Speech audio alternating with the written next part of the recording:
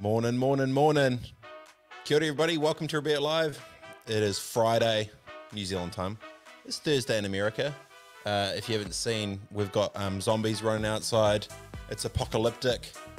It's red, it's dangerous, it's corona-filled to the flippin' days. It's politics, it's protests. Welcome to California. Today on the show, very excited. Got a couple of weapons that are going to be in the mix, as per usual. And I've got a new thing we'll get to try, which is these. They'll come into play soon, don't you worry. Hope the week has gone well. Level 2.5 is almost done. I can't wait for it to be level 1 because there's stuff to be done in New Zealand that people are very excited about. Today on the show, Andy Bowie, founder of My Auto Shop, Cassie Roma, Holly Bennett, and we've got some cool one-minute pictures starting up as well. Brought to you by Brightfire and Switch. I'm just going to jump straight in. Ladies and gentlemen, first on the air, I'll start with a bit of claps for you as well, mate.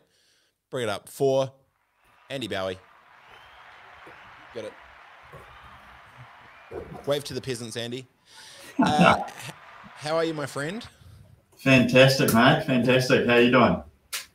Okay. So the last time we spoke, we were taught you had left kind of running the ship with Uber, and you're about to go into startup world.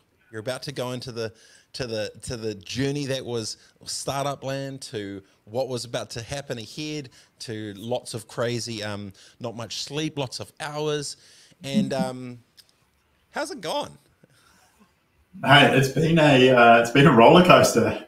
I mean, you throw a bit of COVID in the mix, and suddenly the wild world of startup land just became a hell of a lot more spicy. So for those that aren't aware, give a quick 101 of what My Auto Shop is. So My Auto Shop is here to make car maintenance easy. Car maintenance is the super unsexy thing that you just want to have this car that works. And then the process of actually getting a warrant of fitness, getting service, and getting any repairs is really difficult. So what we've done is we've come and brought it into the 21st century.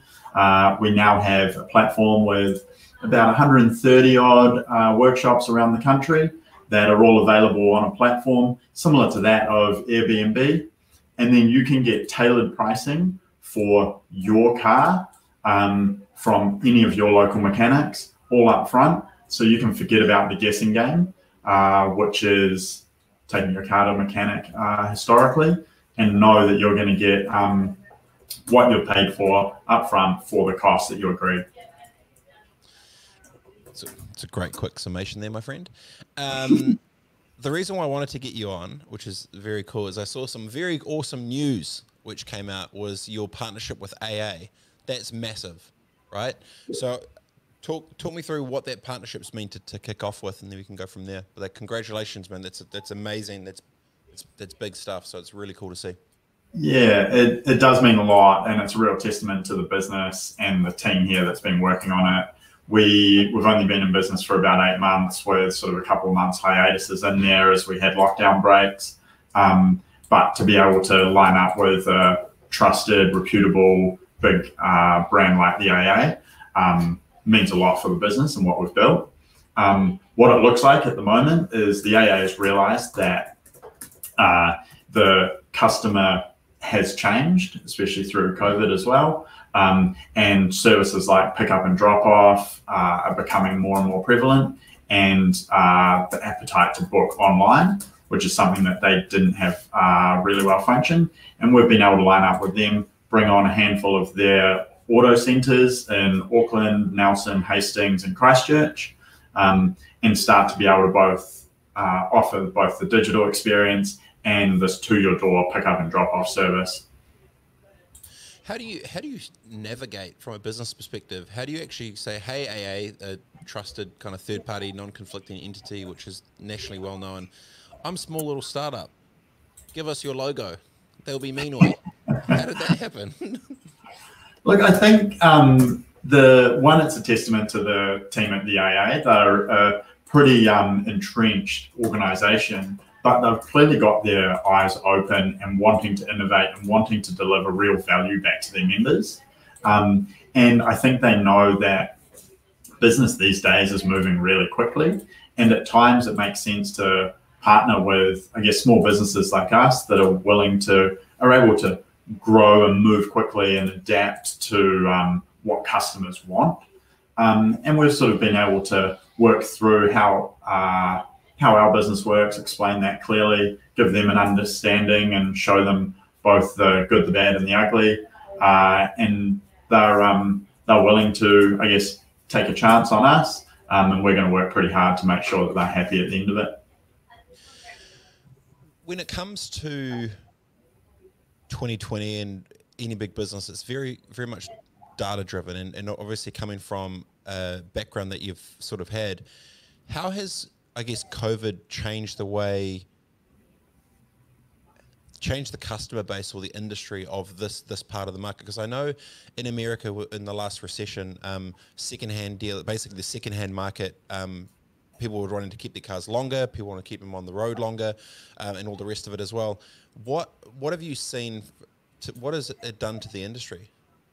Yeah, so it's been a crazy run. As we went into the first lockdown, everything pretty much shut down. No one was moving anywhere. And then as we came out of it, and probably buoyed up by the wage subsidies and the like, mechanics would run off their feet. There were people that were sitting at home, hadn't gone on their holiday, and decided, okay, we'll spend on looking after our car. And then the more recent one, things have quietened off again. But the hard part for the industry in the long term is that car maintenance and car servicing is directly correlated with miles traveled on vehicles.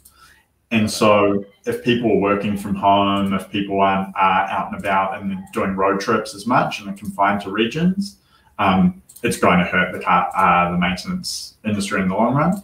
Having said that, your point's exactly on the money.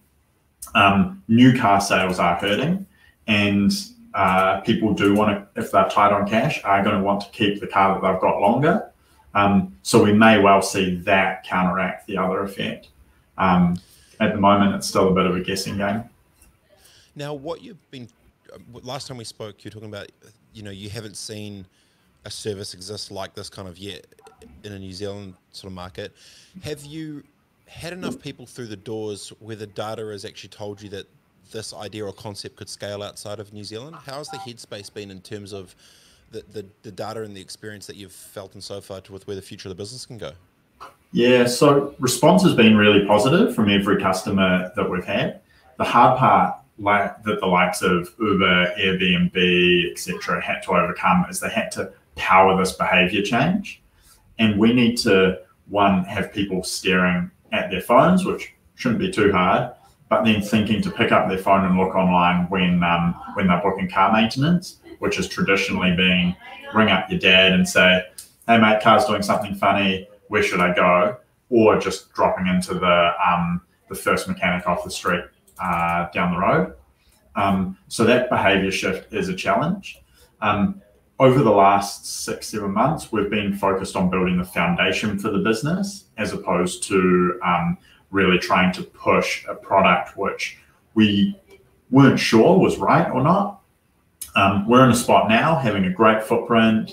We've got a bunch of tech that's going to be pushed live, well, actually, hopefully starting next week, that allows us to cover all services, including tires, batteries, windscreens. And then we think we're going to have a service offering that's really worth going to the masses with. And I think we've had to have about 6 months of learning to get to that point, as opposed to running full steam with idea number one, where I think we would have fallen flat. How do you navigate regionals? How have you prioritized regional spread of the business for one product versus the depth of other services you can do? Because that's obviously got to be pull and pull, right? How have you sort of navigated those two things? Because I think from, I guess, a startup perspective, it's always, you could do a million things shotgun, but then I guess to your point, you got to sort of sniper it down. How have you navigated the prioritization of what parts of the business you want to go after? Yeah, there's a few different parts on there. I'll talk to, I guess, one, what we prioritized, and then two, how we did it, because both have kind of an interesting story. The first one is the sort of marketplace conundrum of supply versus demand. Now, typically you want them to grow beautifully in harmony, but fortunately in this instance, we were able to grow supply, and we thought demand would follow supply very quickly, where there was already a really fragmented market of mechanics, and we were able to go out and sell into them and say, hey, here's a great offering to get more work in your door without you having to lift a finger. And all they had to do was sign up. There was no upfront costs. So what we did is we leveraged the student army, which has just proved to be awesome time and time again. And I've got fantastic uni students in Wellington, Christchurch, and Dunedin that have been in chatting to mechanics and talking about the business and building that footprint. And the fact is, when a customer comes to our site, they need to be able to have enough selection to compare ratings, specialties, and then of course prices. And without that footprint, people probably won't convert as well. So I think we prioritize building supply and building footprint through sales and through using these uni guys early. And then we believe now, when we layer on sort of marketing and demand generation on top in the run into summer, we should hopefully see a growth curve start to ramp with pretty good conversion numbers, as opposed to pumping people in and them falling through the sieve, if that makes sense. How are you balancing your energy as startup founder CEO? How's the navigation been for the last couple of months? Man, it's been pretty brutal. I mean, as you well know, I'm pretty on the spectrum extrovert, and I draw my energy from a lot of having people around, and I've been shut in a room by myself, crushing away. And you chat to a few people on Zoom, but I mean, it's not like big company where you're in meetings the whole time. So that's been pretty tough, to be completely honest. And so pretty happy to be out the other side of it, touch wood, as long as it lasts, to be able to see a few more folks, because that charges me up a lot more. Yeah, what's the vibe been like in round two for other sort of startup crew or businesses from New Zealand? It feels like the energy's been a little bit different to round one. Yeah, I think a lot of people were pretty optimistic in round one and were like, look, now I've got this month of focus time, and you don't really get that much when you're trying to build a business, and you can go head down and go for it. Round two was like, I don't know if I can do this again. So a bit harder, especially being in Auckland. Other parts of the country is probably nicer. But I think it's definitely been challenging. I felt it a lot more. Yeah, that's right on the first step. We were wondering around, will the headspace shift, because the long tail of this thing mentally is going to be a lot tougher than just the dollars in the bank, and I think it's starting to come to fruition. Yeah, there was that stat that came out was the nation as a whole is sort of 8 or 9% sadder, which is probably recut some words, but it's just like, it does take your toll. You're not seeing your friends, you're not seeing people, and the hard part is, especially for startup businesses, you need like an overwhelming optimism, and you kind of need an army in your corner that's encouraging you through the tough times. And if you suddenly lose access to them, it's pretty hard.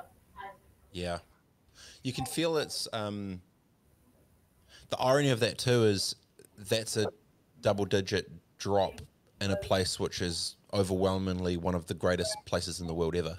So if it's happening, if that type of thing is happening in such a beautiful place, imagine what it is elsewhere as well, which is kind of also a fair point. I've got a new thing I want to talk to you about, Andy. Pick a colour, any colour. One of these colours. Blue. All right. I'm really excited about this. You're breaking ground here. I'm pretty nervous about this. Well, I don't know what it's going to be, but I know that each one of them's got a different theme or vibe. This one here, it's a random question. This is not paid for, promoted. Oh, if you had a personal mascot, what would it be? Oh, that's a good one. Personal mascot. You know, like, so mine at the ASP Classic, I want to get this big, massive, round tennis ball that plays hip hop on the inside with big, massive high five gloves, and I'll go around and just give everyone high fives and scale beers. I've pitched it to them, they won't take it. It was it was good, and then let's just bump Biggie all day. So that was my idea for my mascot. So if you had a mascot, what would it be? I reckon it would have to be. I'm just thinking of a recent trip of a flying fish, mate. Someone running around dressed as a flying fish, mate. They leap out of the water. They make them have a hell of a good time and make everyone happy. Have you ever seen a flock of flying fish? They're having a great time. No, I just go to New World. Good shit, man. Flying fish. I would not have picked that, but yeah, full of surprises. Cool. No, there you go. So if people want to check out My Auto Shop, where can they go? What to do? Feel free to plug the website right now. I'll bring it back up. There you go. Yep. Go have a peek. And now's the perfect time to get your car sorted. Summer's just around the corner. You'll be able to get the surfboards in the back and go on a few trips without worrying about breaking down halfway. Mate, it's awesome. Very cool as well watching idea become reality. Is that been one of the coolest things that you've seen building something yourself like this? Is watching it turn, like that's my big thing I absolutely love. Is it's not any of the byproduct stuff. It's just the idea of something was in your head, you manifested that idea into the world, and it's in a physical presence of some type. It's tangible. People can see it, feel it, touch it, and then watching it happens from there. How's it been for you creating into the world commercially? It's pretty awesome. Hey, I mean, just before jumping on the phone with you, I was talking to a customer that had some work done yesterday, paid all through Afterpay. Everything went well. The mechanic was fantastic. Got the car picked up and dropped off. And they were thrilled, and they were genuinely pumped, and we'd help them manage their payments better, manage their time better. And I think that customer sort of validation is the most rewarding thing, is you're actually delivering value into the world, which has been cool, which did not exist before. And regardless of what industry, I think I've always admired people that can do that. And I think there's just been little bits that said, hey, maybe I can as well. Yeah, yeah. No, it's great. It's awesome to see, especially when, obviously we go back many years. So just watching everyone's next phases and journeys and chapters, it's good. So, when you eventually, sell 10% for, 20 mil to AA and just roll it out globally, just don't forget us small people. Just don't forget where you came from. Don't forget all the gnarly photos from Queenstown and Wanaka that I've got saved, waiting to blackmail you for in about a couple of years' time. It's fine. And it'll be good. I'll be back down in that snow as fast as I can. Cheer. All right, I'll give you some claps to leave. Well done, Andy. Cheers, man. Wait. Great to see you. Much love, brother. Talk soon. The bro, Andy Bowie, My Auto Shop founder, and awesome to see it rolling well. I love seeing my friends doing good stuff, and that's very, very cool. Thanks for your time, mate, and congrats on signing a deal with Flippin' AA. See, who would have thought bum ski races and stuff from down south with their long flipping cross-country Muppet skis and their Lycra could do so well in life? Amazing. Well done, Andy. 1 minute pitch. 1 minute pitch. Very excited about this. Each week, we wanted to give, a couple of spots to someone who's got a business, a product, a service, something they'd like to talk about, things that, whatever they're offering.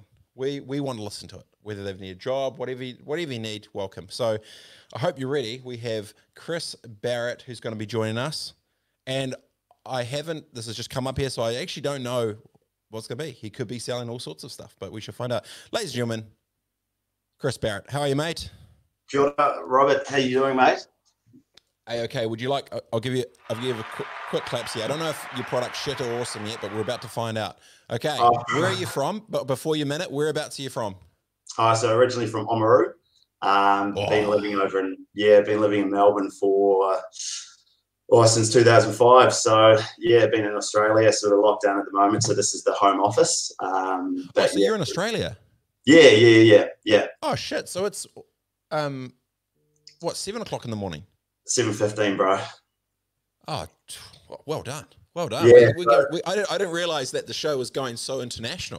That's cool, bro. We had Canada, and now we're getting fancy with Australia. Before you get into what's the vibe in Aussie like? Because you guys kind of got hit pretty hard with this gnarly lockdown bit, eh? Yeah. So look, it's you know, like the rest of the world, you know, we're just kind of just doing our own little bit, trying to sort of make the difference individually. And then, yeah, look, the vibe's kind of mixed, but I think, you know, with the release of the actual roadmap out of it, I think it's given a lot of people, you know, that timeline and that little bit of hope that there is, you know, an end to it. And yeah, look, I mean, with numbers sort of going down and stuff like that, that's always positive, you know. Jeez, all right, gnarly. Okay, so I digress. We've already had more than a minute in the intro. I'm doing such a horrible job as a guest here. All right, are you ready to rumble? Ready to rumble. Okay, I haven't brought up that. I'll just do my timer on this one, and I can. I'm genuinely excited because I've just been given the link and the intro, and so I don't know what you're going to say at all. So please don't be anything illegal or anything that will get me into trouble, because that has happened before, and will probably get the bean. So all right, 3, 2, 1, go. All right. Do you travel for work? Are you looking for an easier way to track your expenses whilst on work travel? Are you tired of losing receipts, stuffing everything into your laptop bag, pulling it all out at the last minute, and time-consuming reconciliation? Hotels Connect is a solution for you. We provide a free and easy-to-use touchless payment solution where you can source, make purchases, and store receipts within the app for easy reconciliation after travel when you're back at the office. Look for us at participating hotels or get in touch with us via info@hotelsconnect.com.au or visit our website, www.hotelsconnect.com.au. Take the stress away and the stress out of expense management and say hello to the new solution. Boom. 47 seconds, mate. Didn't even need to get the beep beep. Nice, nice. So expense reconciliation for business travel? Correct. Yeah. Huh. And how does it sync up? Just my tech starting to jump up a bit. How does it all connect? What does it feed into? How does it work? So basically, you download the app, you sign up. It's all free. When you check into the hotel, you present the Hotels Connect app. Then an email is sent to the guest reservation officer or the receptionist. They provide you with a PIN that proves that you checked into that hotel. Once you're checked in, you can basically just scroll through the service providers around. So whether it be cafe, restaurant, you know, we're speaking to rideshare companies and things like that as well. So eventually we want to provide more of a marketplace. So supermarkets, cafes, restaurants, rideshare, taxis, petrol stations, the works. So pretty much anything you can think that you might use whilst on business travel. You make the purchase via the app, so there's no cash exchanging hands. The receipt then goes back to the hotel, gets added to your room bill, and also stores a copy within the app. So when you check out, you just pay for all of the expenses. So whether it's taxis around or, you know, out entertaining clients or, you know, grabbing a snack at the cafe or buying your groceries for the week, you just pay for it all at once. And then when you're back at the office, you can just email all those receipts and expense line items back to your manager or if you're a small business operator, you can basically just send it through to your accountant, and it's nice and easy. No more, you know, sort of sifting through the laptop bag, losing a receipt here and there or being out of pocket. It's all stored within the app. And like I said, it's easy to use, it's free, and we're first to the market as well. So very excited, locally owned and operated, and yeah. Nice. And just quickly, what's the business model? Clipping the ticket from the service provider side? Yeah, so we charge a small fee to the service provider. Obviously, there's been a lot of chatter around, you know, some of those fees being quite exuberant. We're pretty fair in terms of what we charge, and you know, the goal is as well to drive new customers through these doors by providing, you know, GPS embedded locating into the app. So if you're new to an area, say for example, Robert, you haven't traveled to Melbourne before and you kind of don't really know what's around. It's a common question, you know, where do I go to eat? What do I go? Yeah, you know, how can I find things? You just open the app up, it'll just lead you to the store. So we're providing another line of advertising for our suppliers that are listed on the app that they may not have got before, because sometimes you kind of just sit in your room and flick through that compendium, and you know, which is a great solution, but it's often limited. So yeah, it's pretty easy to use. Yeah. Cool. Good on you, man. So our website, www. Hotelsconnect.com.au. So yeah. There you go. Hey, appreciate the time and best of luck, Chris. And thanks for getting up so early over in Australia. Well done, you. Great. Go have a coffee. Thank you very much, bro. No, I appreciate it. Ciao, bro. Bye, man. Peace. Very cool. Tech. Scalable. Very cool. Politics. Let's talk about David Seymour's social media game. Let's talk about more. Let's bring her in, ladies and gentlemen. Holly Bennett. Do you like the intro? Do you like? I do like the track. It's a good little banger. Good morning. Hi. How are you? How are you? I'm good. How are you? Oh, very energized for a Friday, Holly. Yeah, well, you win politics. So, I was like, yeah. The track is good. I think we need another one, or maybe another two. Okay. That's my feedback. Hey, we'll change it next. We will have you send me the track that you want that I won't get sued on. Copyright strike for. Yep. Okay. Oh, that gives me some. Oh, see, I like the way you did that. You flicked it. It's called delegation. Yeah. You send it to me. I'll put it on there. I'll push the button, and then you get whatever else you want. See, great ideas. Beauty. Politics. Yes. What's the biggest thing that's happened this last week that you would like to talk about, Miss Holly Bennett? I know exactly what it is. Go. 3-letter word. Ends in X. Weed. 3-letter word ends in X. It's not weed. Come on. Sex. No. Yeah, no. No. Tax. Oh, sorry. Tax. Sorry, wrong show. Good to know where your head's at, Yep. bro. Good. No. Friday morning, totally. Yep, got it. Tax. So, Go. we had the leading governing party finally come out with their tax policy this week, which was fundamentally the biggest change is that they're going to introduce a new tax bracket to people.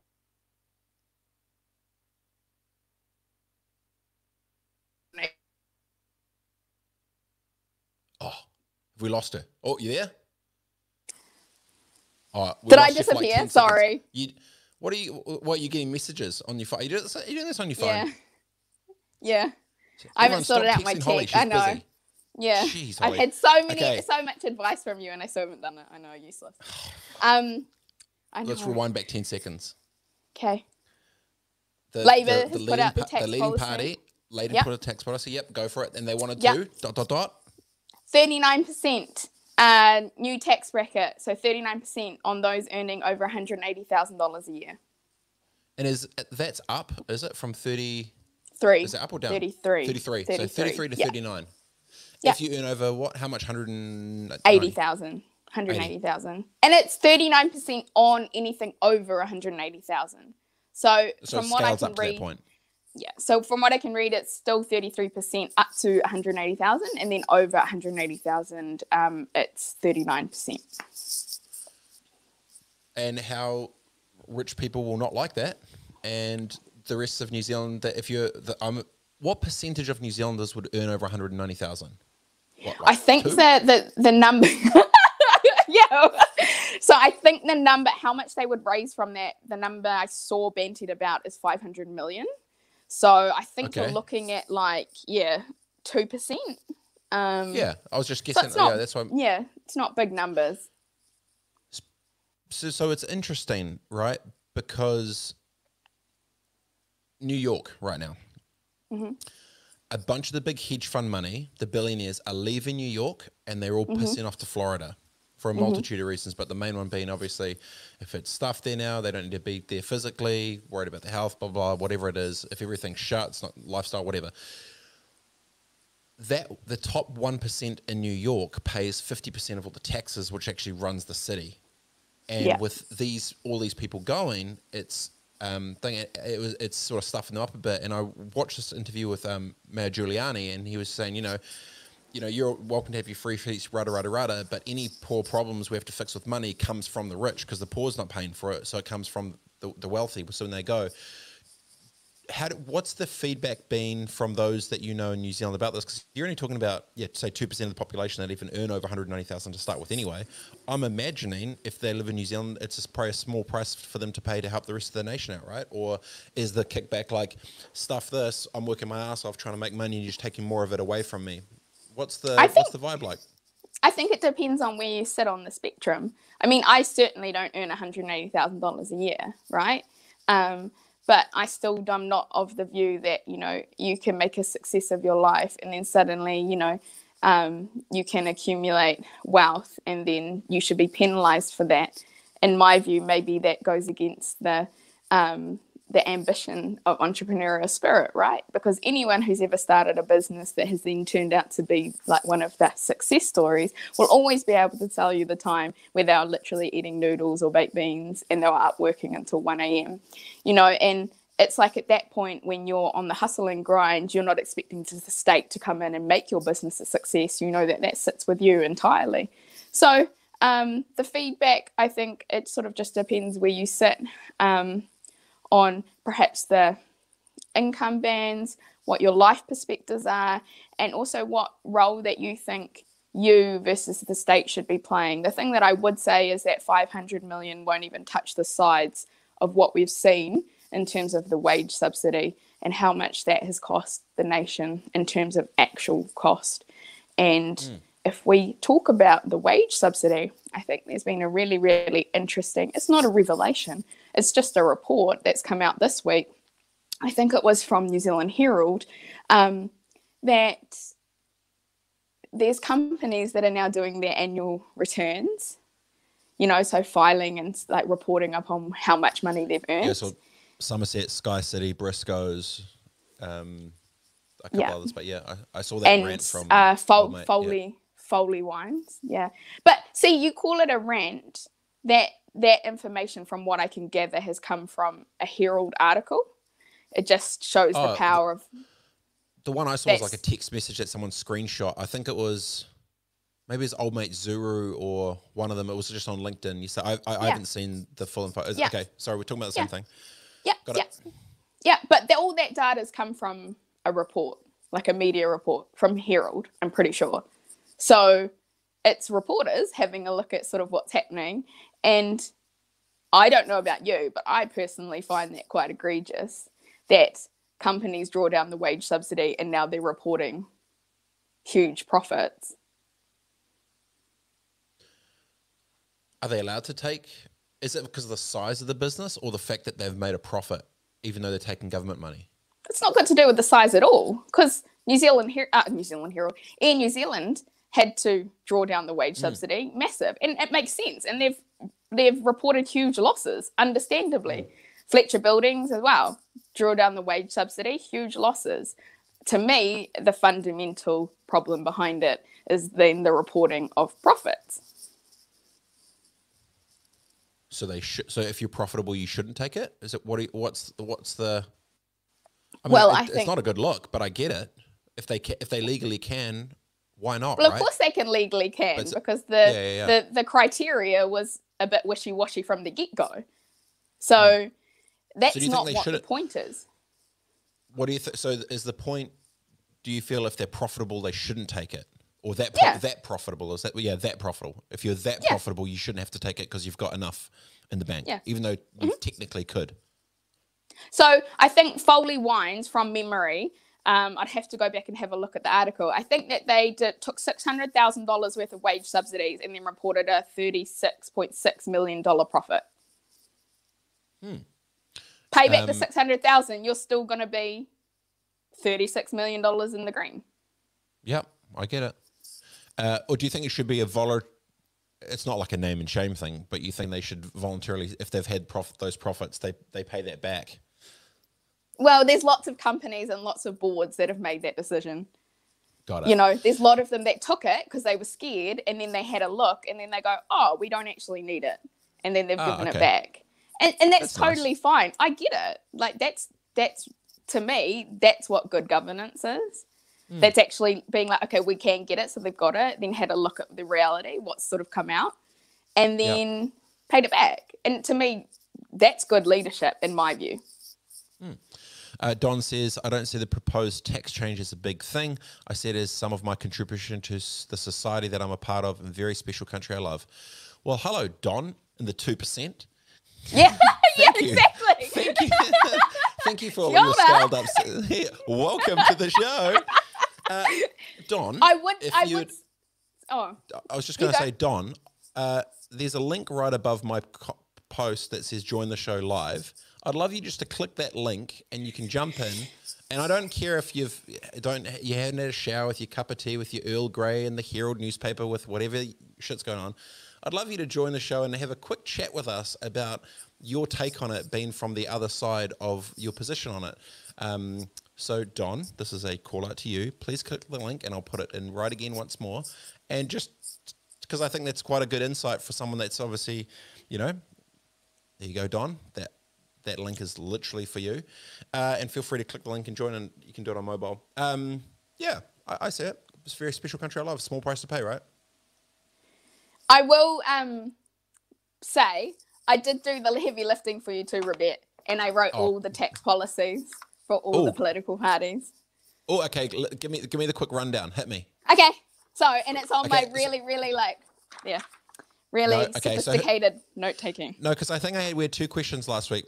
One was if you earned over $10 million, who should you vote for? And then if you want to support, if you're a nurse, who should you support?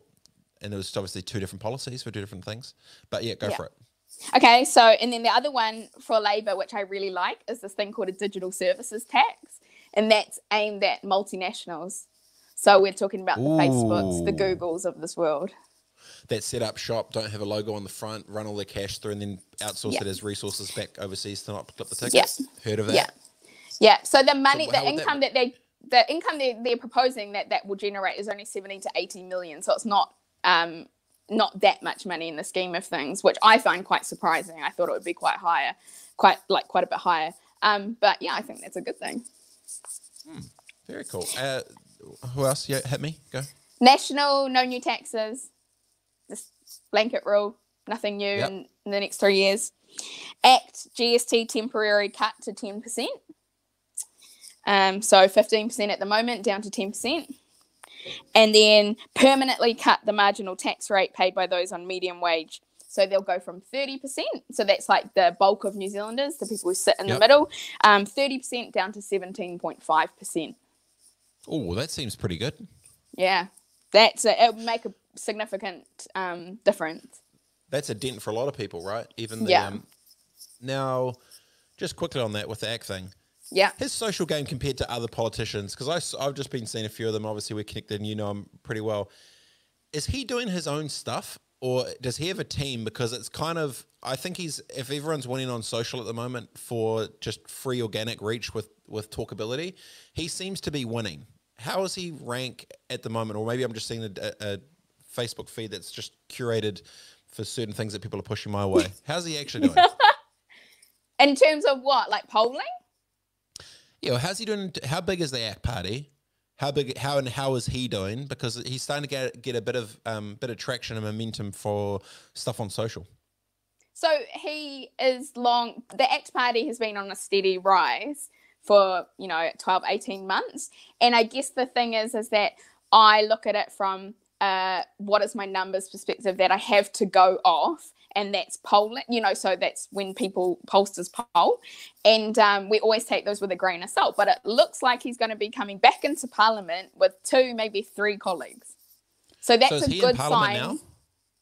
Yeah. Oh, okay. Yeah. See, this is how little I know, Holly. This is why you need to help me. So he's going to go from like 1 to 3 maybe. Yeah. Cool. And so and he obviously doesn't want to partner with Labour because he's just taking jabs at her. Is he homies with who? National? That's his buzz. Well, so I guess that you have to go back. It's sort of more on the spectrum of where their policies lie, and so what they're aligned with. And so you can tell if we just go fundamentally off Labour's tax policy, ACT is looking to cut taxes and Labour's looking to introduce a new one. So if we take it from a very, very like rudimentary view, then ACT is clearly not aligned with Labour. I wouldn't ever say never, because I think politics is crazy and like the weirdest things can happen. But ACT is more likely to partner with National. Very cool. Yeah. And we've had, Greens have got another. So Greens, just to round it out. So you've got Greens in New Zealand's first tax policy. Greens, a 1% net asset tax on assets worth more than $1 million every year. Okay. So if you own a house that's worth 1.3. So everyone in Auckland, yep. As a caveat with it, it's not on mortgage money. So say if, for example, you had a $1.3 million house and you had a $290,000 mortgage, then you'd be taxed on the million, not on the 1.3 million. Yeah. So 1% net asset tax, and then also 2 new tax brackets. So for those earning over 100,000, 37% tax, and those over 150,000, 42% tax bracket. Ooh, so up. Yeah. Got it. Yeah. Okay. And our mates at New Zealand First? I don't know. Why is he our mates? Your mate? No, just our mates. Like our mates at New Zealand First. Just I don't know what their tax policy is. I couldn't find it. Winston, I've only met him, I actually haven't properly met him, but he walked into the RSA in Dargaville once when I was up there, and he strolled in so heavy, and I was like, this dude runs the town, and he kind of does. Old Winnie runs the north. Very cool. And just before we go, Holly, Don has replied back, and he said, thanks, Rebet. I'm watching from my dick bed. I'll pass this morning, but what he meant to say was sick bed. So Don, when you push the D, it's not the same as the S. So you're on your dick bed. All right. Hey, you and your 190 million, 190,000. I don't know what you're doing with it, but clearly you have different beds to us peasants. And actually, Holly, before you go as well, yes. I want to pick a colour. Pango, black. Oh. You would. You would. Yeah. Who is your favourite hero of fiction? Hero of fiction. Well, like a comic book, whatever, like someone not real. Who's your favourite hero of fiction? It's a stupid thing, but basically, who's your favorite hero? Oh, geez, this is a really Captain Planet. Yeah. To be honest, Captain Planet. He's a hero. Well, I don't know, hero of fiction. I'm more thinking going back to my roots. I'm talking like Harry McCleary, mate. Oh, okay. Right. Always on little journeys, always learning lessons. Getting dirty in the scruff. Yeah. That one, I grew up on Harry McCleary, so. Fair enough. All right, appreciate it. Good banter. Good. So next week, what policies will we see? We've seen the tax policy. Clearly, yeah. So I found it really interesting from Chris's Whakaaro that he said that Australia had released their roadmap for getting out of COVID. And I didn't know that, so I want to go have a look at that because I think that's something that we desperately need. Aotearoa needs that. We need to know what's going to happen, what's happening in the next 3, 6, 9 months around COVID because we can't stay on the path that we're doing, and I want to know what our country's roadmap is. Agreed. In The Dark Knight, when the Joker, and he talks about when it all goes crazy, I could say when it all is crazy shit, but if I tell everyone what it is, no one gets scared because it's part of the plan. And as long as you know the plan, then that's you don't freak out opposed to when there's kind of nothingness. And I think the danger that I would be feeling is, we talked about this kind of this lollipop economy, this, the stop go traffic lights. It's like go, stop, go, stop, go, stop. Yeah. Like you can't have that shit. It's gonna start like already enough people mentally are starting to tap out of rules because they don't can visualize that plan. For me, it's very visual. Like the levels when they did the ratings 1 through 4 felt like 1, 2, 3, 4. That is the rules. Like is very cool. But I think you're right. Roadmap will be interesting. So maybe next week we could talk about a bit of roadmap and more. Yeah, fingers crossed. I think that we need to see it. I think a whole lot of people are screaming out for a whole lot of certainty. so that we can sort of just plan and see where we're going. And I mean, the reality is, if I think about my own pakihi, my business, like I want to hire, but I'm not doing it yet because I don't really know what's happening. So, you know, got to plan. When it's a fear-based economy, it's handbrakes, not gasoline, and it's pause and retract, not expand and progress. So you come by those two things together. It's actually the challenge here is, how do you empower the mindset of a nation to push forward together, not, you know, break itself and defense back. But very good. I won't play that track for you. I've actually got other tracks. I just haven't played them for you. So now I'll just give you. Oh, that's nice. Just have it. I'll give you. Thanks, Holly. Ka kite. Be good. Very cool. All right, ladies and gentlemen, Holly Bennett, the one and only, such a weapon, good human, and I'm learning more and more about the world of politics. I'm learning more. I learned that people are taxing. There's new taxes. There's asset taxes coming up. There's brackets of 190. Didn't even know that. Should probably read more of the news. And that is A-OK. We've got a 1-minute pitch just before we go into Cassie, and it just popped up. Oh, just like that. Oh, it's the bro. Why, hello, Glenn Marvin. How we doing, people? Jeez, you get a clap. How are you? I'm doing bloody marvelous. I'm not here to do a 1-minute pitch because I don't need any more business. Oh, I just wanted to give you a 1-minute pitch and say, you guys are freaking crushing it. I love what you do. Holly Bennett, so good to see that girl. She's a freaking rock star. But I wanted to stick my head in the door, say hi, and say, take fucking action, people. Be positive, be clear, be consistent, and be that beacon of light, because if you're stuck in this negative bullshit mindset, that's all you're going to get. That's me. Wait, you just like steamrolled straight into the show and just threw a minute of this. That's like an hour of power. You just like a minute of fury. I mess with that. There's too much negativity out there. We need to stick to the positivity. Stop, go lights, all that sort of stuff. It's all fantastic, but we still need to be true. We still need to have a positive mindset, and people are attracted to the beacon of light. Dude, you got deep for a Friday morning. Jeez, Glenn coming in with the fire. Love your work, brother. Be good. All right, you go and get that Cassie Roma. 2 freaking rocks. I've been sandwiched by 2 rock stars. You just got, I'm the shit sandwich in the middle. Sorry, folks. You just have to put up with me for a minute. Go, brother. Cassie Roma. See ya. Man, how cool is that? Just flipping, just jumping on in, just snaking straight into it. I know who does like this next one. Ladies and gentlemen. How cool is that? So, Glenn, the rose in between 2 thorns. Love it. How are you? Box of fluffy ducks, my friend. Box of fluffy ducks. Pretty cool show this morning. I love the fact it's an hour and definitely not the 30. The 30 was a total rookie move. Totally my fault. Now these things can breathe out a little bit, and these different sections coming. So have you gone for your run yet? I'm just about to go for that run. We're like a week away from this half marathon now, so it's the taper phase. But you've been doing these half marathons for a couple of weeks now. You're fine. You've done it. You know what you're doing. I know. I'm just that person who'll be like, I've done 20 of them, and then when it's the actual one, I'll twist my ankle just, walking. All right.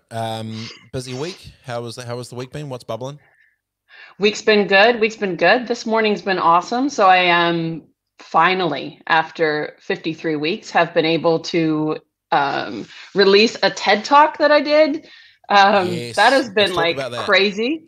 Oh, so, bro. Bro. Oh, bro. Oh, bro. This is my TED Talk, bro. So it was live but not released. What's the deal? I think it just takes time to get all of the sign-offs that go through the process of official TEDing, if that's the way to put it.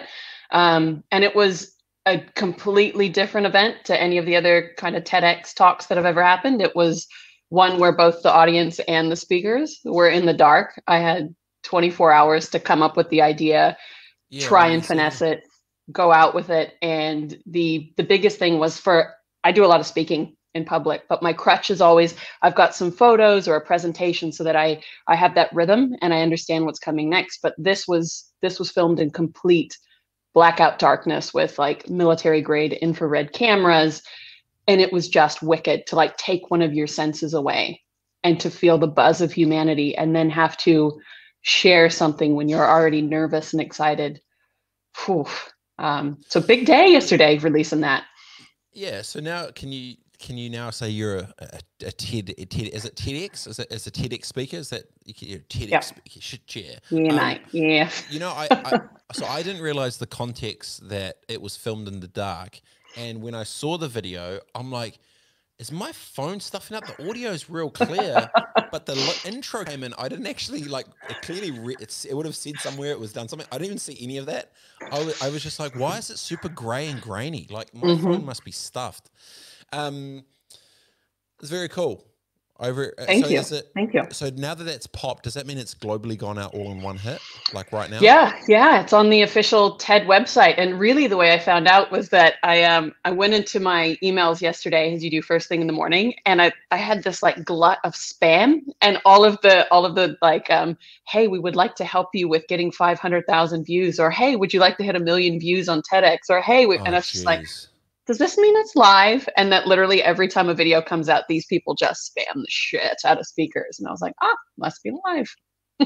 Got it. Very cool. Congratulations, Cassie. I think it's absolutely awesome. Really, really cool. Thank you. And does it, I think about keynotes where it freezes a moment of time. Are you, because we're listening to it, and I won't go too much into details. I'd highly recommend everyone goes to imaginingtedx.com to watch Cassie Romer's talk. Yep. It feels like you buttoned off part of your life, which taking you to the next kind of thing, or like a homecoming of yourself type thing. Having it out there in the world, does it feel like an exclamation point of who you are and what you're about? You know, it was interesting because over the last kind of 3 or 4 weeks, I've been making sure that the edit sounds good, that I'm happy with the words and the search terms and everything that went up on the site. And one of the things I hate most in the world, which I think most people do, is listening to my own voice or hearing my words back, especially because I recorded it over a year ago. And I went for a run a few weeks ago and listened to it and got lost in the fact that it was me talking. And it felt like somebody else. And at one point I started weeping because it's like this talk that I delivered a year ago is even more relevant now in the context of 2020 and where my life is, where a lot of us are with COVID and work and all of the things that even everybody on your show has talked about today. So yeah, it feels like an exclamation point, but with a real open ending because who knows where we're headed. Yeah. Yeah, I've just been thinking about timestamps recently with content and bits and pieces, and you know, I don't think I have ever scrolled back through a timeline and like looked at videos of me because I know that my headspace will be different from that moment, and I don't want to like, because I'm like forward, but it is something to be said, especially when you do something like that. So I digress. This week, what was the biggest thing that's been on your mind this week that you want to talk about, Ms. Cassie Romer? I think a lot of it, it's all kind of contextual around. So the talk that I gave was about finding yourself. And again, this idea, I've been spending a lot of time working with clients still, and we talk about this every Friday almost. What's the mindset of the nation? How are we helping each other? Not just around mindfulness, but around mental health and staying resilient and strong and flexing that resilience muscle. So for me this week was writing a low of my own resilience. And instead of being that person that's like, nah, I'm going to push away, I'm strong, it's fine. It's when people are like, how have you been? And I'm like, not so good. Can we talk about it? And so that openness of two-way communication for me this week has been big in building trust with my clients and the folks I'm working with and my colleagues. And it's opened up a new level of trust in working relationships. So, just putting my money where my mouth is, Rivette, and not just saying it, but doing it. Holy shit, that's hard. Yeah, I can see that. I think as well, if you're in that business context, especially when you're, I guess, playing the game to many respects, everyone's kind of wearing their shells, right? The shell of if shit's not good at home and they've gone from back to back to backs, and everyone's like, hey, how's things? And everyone's just kind of copy paste to get through it. I've been thinking about, say, with that, it's timing. Like, how do you have those times to breathe in those scenarios? Where do you go to? What does that actually look like? Because, at the moment, say, here in the States, waiting for my green card thing to go through, can't physically be in New Zealand, all sort of crazy shit going on. And like my homie G texted me the other day, he's like, hey, bro, you all good? And I was like, yeah, man, but like obviously tapped and busy. But then I'm like, but it's quite mentally tiring thinking about what's next when you don't know. And it's shit September now, and we went into lockdown in March, so I've been 6 months, and then you kind of think, all right, well, what's the play? What am I doing? And I've got obviously I've got shit going on, but then it just kind of makes you question bigger stuff, which is important to actually do and ask, which is cool. So it's good to have those crew around for sure. Yeah, and it goes even when you were talking about earlier the timestamp, right? It's being aware of the fact that the way you're feeling right now is the timestamp for this day. So Rebet today is a different timestamp to Rebet tomorrow. And I like what you said about not going back and looking at videos, because I don't do that either. One of my favorite authors is a woman called Glennon Doyle, and she basically made her fame and her writing kind of name by just pushing stuff into the world. And then she said, it is not my job to go back and see what people think or what I was doing yesterday. It's to go forward. And I feel like that's the same thing. So whether it's the conversations we're having or the content we're creating or what brands are putting into the world, it's like, this is your timestamp. It's important. Realize it, move forward. It's that meeting the moment that we talked about, I think 2 weeks ago. There's something to that. I think they say, was it if you want to be like embarrassed of the first thing you ever did or something like that, like what they say when it comes to creating, you should need to put it out into the world to create and go. Mine comes from twofold of I'd rather create and go and on to the next, and it is what it is. So because if you become reactionary to the future of something you did in the past, you're always going to be tied back to kind of like delayed reaction. Does that make sense? Like it's not really, it feels like that's how I've lived my life, right? Done instead of perfect. Yeah, but you're like reacting to, you're crafting your future self for something that you've actually done in the past because you're waiting for a reaction of what's been done instead of just going and doing. I think there's something in there. That's right. Oh, totally. And that's just all like, you could get real deep into like Eckhart Tolle, right? And it's about presence. The past, it doesn't exist. The past is gone. But what is here now is what matters. Namaste. Just like that. Got to get a little namaste in there. Very cool. Coolest, is there any cool brand marketing, anything you've seen this last week that you've been pumped on? Anything you're like, shit, yes? My little cynical brain this week hasn't gone, oh shit, yes, about anything really. I think the NZ Police, New Zealand Police, continually have put out good content this year. And I was talking to a friend of mine in the States. That's right. She's amazing. She's such a cool cat. She needs her own award on social. Did you see what she put on LinkedIn the other day? No, what was that? She put in a post about people who I guess have been asking her if there are any kind of roles and jobs and things going out in New Zealand. And she's like, here's a list of them for everybody. Go. I just want to give. And I was like, oh, I love you. I don't know her either, but I love you. No, Jess, we're going to get, that reminds me, let's get Jess on the show. Get her on. Get her on. Yep. Yeah. That'd be good. So appreciate the time once again, Cassie. Good luck for the next. I have been finally, I've been a little bit disappointed at the quality of creative advertising I've seen in a time where all creators have done is sat at home doing nothing. Yep. And I don't know if it means that they have been creating, but it's been held up and blocked by fear within the ecosystems that they are in. But surely you would think that the level of creativity gets challenged to make it harder instead of everyone doing the same copy-paste type shit. And so I'm wondering if there's a lack of bravery from the brand side or handbrakes from within agencies that are stopping the creativity from actually getting out, because surely there's got to be some great ideas. I think it's both. I've been working with a whole lot of creatives, and the pace of ideation and the pace of just being aware of what's happening in the world. And because creatives every day work on seeing things from a different viewpoint, there are some fascinating ideas bubbling, but it's exactly what you said. There's of fear on behalf of brands about what to put out, when to put out, the tonality and all of that, instead of just going out and going, here's what we're going to do because it's going to either make you laugh, feel good, connect us. It's definitely exactly as you just framed it from my perspective and what I've been seeing in market here. That said, you still get quite fun little pieces of content every now and again from people in the industry that they're putting out in their own channels. So that gives me hope. I would love if there was a couple of ballers that were just like, all right, creatives, make any ad you want, tell us what type of product or whatever it's for, and then we're going to reverse bid it to the market after it's done. So you make the dopest car ad. It's just like whatever the thing is. And then you literally just have a closed pitch. You just send links to all the car companies like, hey, we've made this ad. You guys can just bid it up as if it was a Trade Me auction. And then the winner of it then just redoes it, obviously with polish and flair and whatever, but with that concept. And then they sell the idea as a Trade Me auction.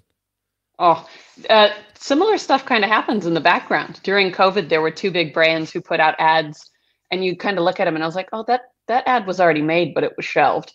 And then so one of the big brands kind of came in, put their little stamp on it. But again, it was one of those like, this is an unprecedented time. Let's go on a teddy bear hunt. And it's like, oh, okay. But still, I love your idea. It's much, much better. I was thinking about, have you seen OK Chloe? The documentary, little 8-minute doco. I'll send you a link. That's where my brain is. It's about Chloe Swarbrick, and because she did the OK Boomer piece in Parliament, and I think the filmmaker followed her for 6 months, and it's this 8-minute doco that just blew my mind. And I know that the director works a lot on brands and in advertising, but this for me was like, that's what I want. Right. That's where I want that brilliance to be out in the public realm. Got it. Love your work, Cassie. Thank you. And enjoy your run. Let me know the time that you do for your quick half marathon. I don't know if I ever enjoy a run. Glutton for punishment. Glutton for punishment, my friend. Have a good day, Cassie. See you soon. You too. You too. Much love. See ya. The one and only, now the TEDx speaker, weapon, TEDx.com. Go check it out. Cassie Roma, very cool and awesome. It's always a good mix, talking through politics, talking through other cool stuff that's happening. Actually, I'll go, there you go. It's a bit more of a mellow one to finish off there with. Thanks for tuning in. The politics is rolling out, marketing and brand. It was a pretty good idea that at the end there, if someone wants to do that, I think that's a pretty cool idea. Reverse creative for brands. That was pretty sweet. And the 1 minute pitch stuff which came through as well as a pop-in guest spot from Glenn Marvin himself, Mr. Connector. These, if you're wondering what they were, I actually forgot to do them. There's these thing called pod decks, and I just wanted to do them. Basically, they have a whole bunch of different stuff that pops up, and you can ask different random questions about anything that pops up. And so I think I'm going to get the founder of these to come and join the show hopefully next week as well. Enjoy the weekend. Be safe, be good. Stay out of trouble, unless you're me, when that's all you're usually used to. Thanks heaps, team. I'll see you soon. Peace.